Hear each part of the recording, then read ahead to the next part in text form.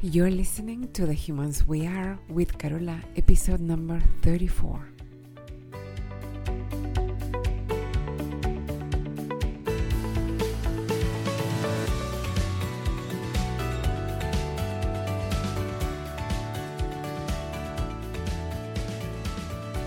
Hello, my dear human friends. I hope you're doing amazing today. Welcome back. If you're already a listener of the show, I am so glad that you're here for another episode of The Humans We Are. And if you're new to the show, I want to welcome you and reassure you that you are in the right place if you want to have a different relationship with yourself, with your body, with your future, with your past, with the way that you are and that you have been in the world. And if there's anything that you would like to change in that relationship with yourself, my aim here is to support you in doing that.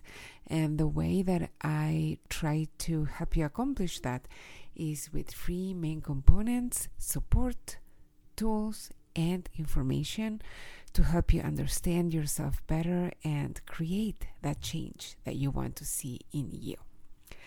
A few weeks ago, I did an episode titled The Ripple Effect: How to Share Your Personal Growth to Influence Someone Who is Struggling. And I talked about how to inspire other people around you, especially your loved ones, and how to share your journey with them in a way that actually helps instead of just trying to change them or push others to do the things that you think they should do and to learn the tools that you have learned and just shoving your insights up their business. You know what I'm saying. So today's episode is related to that one because today I want to talk about those situations where those around you, specifically those that are closest to you, your loved ones, are not ready to leave their pain behind. They may not want to. They may not be capable yet to leave their pain behind. They may not see how that could be even possible for them. They might not be interested, etc. Like whatever the situation is, it can be super challenging to see your loved ones struggle, especially when from your perspective, it would be quote unquote easy for them to make a few changes and stop that suffering. I wrote a post on Instagram a few days ago and it resonated with many people. I got more direct messages than usual, so that made it clear to me that this is something that many of you have experience with. One of the hardest challenges that you will find on your healing journey is that you will need to be okay with the people around you who are not ready to leave their own pain behind. As you move along your own journey, you will naturally want to share your insights with others, your aha moments, your new tools that you have learned. You will want to share everything with everyone around you, with everyone who will listen. And that's because you have a kind heart. And if you have found something that really helps you, of course you will want to share that with everyone and their dog. And especially when you see your loved ones struggling and suffer with their own pain that they are creating. It's like you see the matrix, right? Like you see the code running behind, and it's so clear to you from where you are standing. It's so clear how they are contributing to their own suffering, if not creating it completely. But you can't do someone else's healing for them. You can't force them to see things differently. You can't make them see new possibilities. At least not before they are ready and they want to see them. Unrequested help or coaching rarely goes over well, and believe me, I've tried that. Ever since becoming a life coach myself, I made that mistake more often than I would like to admit. And it never works. It never creates what we want. It's never helpful. It usually damages the relationship more than help anything. And there's a saying that goes, you can bring a horse to water, but you can't make him drink. So that very well depicts the situation here. But there's another aspect of this situation that I didn't discuss on Instagram, and it's that many of us might be under the impression that healing yourself, that changing the ways in which you create your own suffering is better, quote unquote, better than not doing it. But not better in that it feels better to you, but kind of like morally better. I had this when it came to my mom. So she's one of those humans that is very much identified with pain and suffering. Sadly, it's like she never learned to be without suffering. That's how she connects with people, how she has learned to receive love and attention. So it's not hard to understand that she's not motivated at all to give up that suffering, because that gets her something in return that she really, really wants. That connection, that love, that attention. It used to drive me nuts, and I judged her so hard because in my mind there was a moral hierarchy, and wanting to stop being a victim in life was morally better than not wanting that. I realized that I was wrong about that.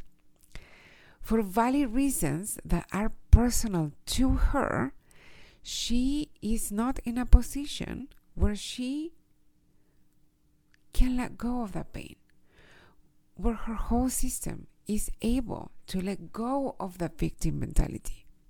She can't make herself responsible for her own emotional well-being at this time. It's too much for her. I can see it with so much more compassion now. So you might have someone in your life along those lines. You might have your own version of my mom. It might even be your mom. It might be your friend. It might be your spouse. It might be anyone in your life. There's no moral hierarchy between doing this work and not doing it. And you know what? None of us is in a position to judge morally someone who can't let their own pain go. So don't do that.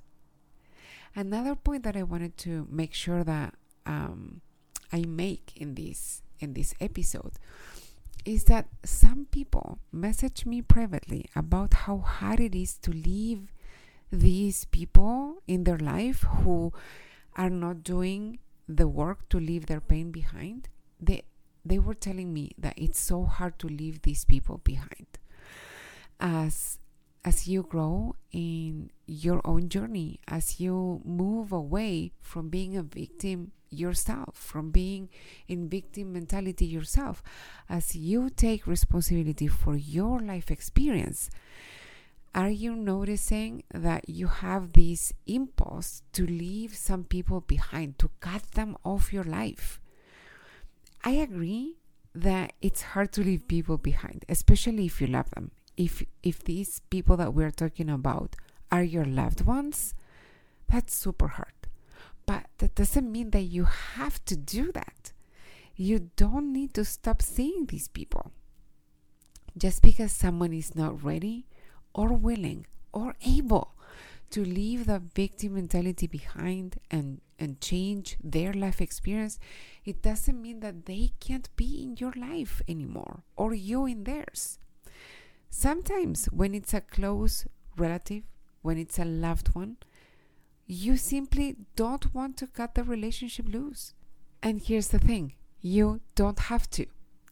The irony is that if it's so painful to you to see them suffer, so much so that you think you can't be in a relationship with that person anymore, or you can't see them anymore, you're making yourself a victim in this situation. Seeing them suffer in a victim position themselves makes you so uncomfortable that you have to push them out of your life. See what I'm saying here? You are putting yourself in that victim position. You're making yourself a victim of their suffering. So what can you do?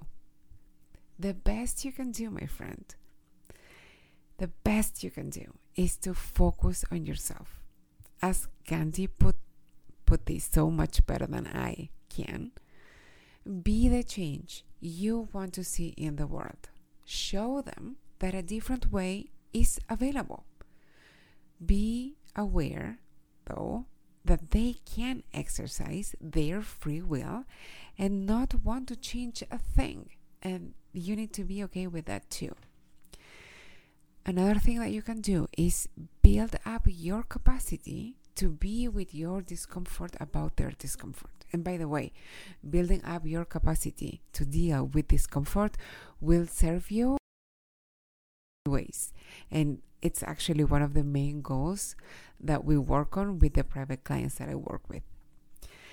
Another thing you can do, love them unconditionally. That means don't have the condition that they are not a victim in order for you to love them.